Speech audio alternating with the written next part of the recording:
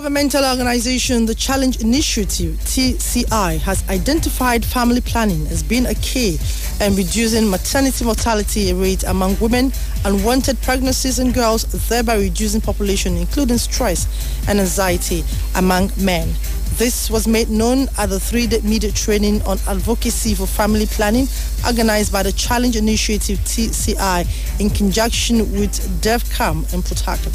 The River State coordinator of TCI, Uduak Ananaba, said family planning has contributed to 30% reduction in maternity mortality rate in Nigeria.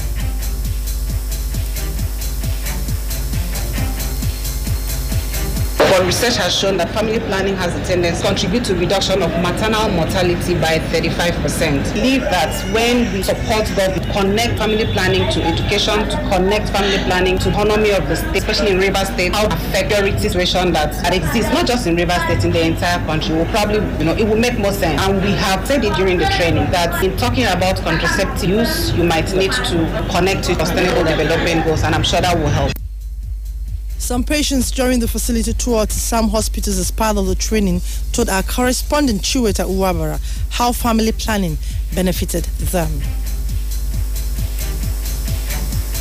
I have 3 kids. It's a method whereby I place my children, have enough time for myself, go into whatever I want to go to without any, any obstruction like getting pregnant. I know it can actually save my life, pregnancy, traumas, early childbirth. It's not life-threatening, and you feel comfortable about yourself. It gives you time to make another baby without, rushing into early pregnancies. And I came because I've already given birth to 5 kids, and where my body, my system is, before I'm cash, so it's okay, it's good, at least to curtail the number of children you gave birth to, so that you will not go and give birth to children that you cannot be able to take care of.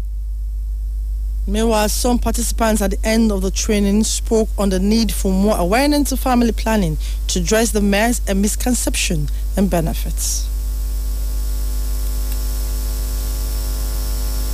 We are able to talk to them, to convince them about the benefits of having family planning that will enable them to raise their children the way they want and have the number of children that they want and still in their marriage. Then they can become our extension to tell others about the benefits. That is one of the things I'm taking home. One of the benefits here is that I've seen that even young people can engage in this kind of services, and there's even a slogan for it that is a life plan. I always thought that family planning is mainly for married people. I didn't know that single can also as well do family planning. The second point for me was the awareness. So the focal point for me would be to educate the young ones so they will not fall into the temptation of having unsafe abortion. You're listening to Family Love FM News. The news continues in just a moment.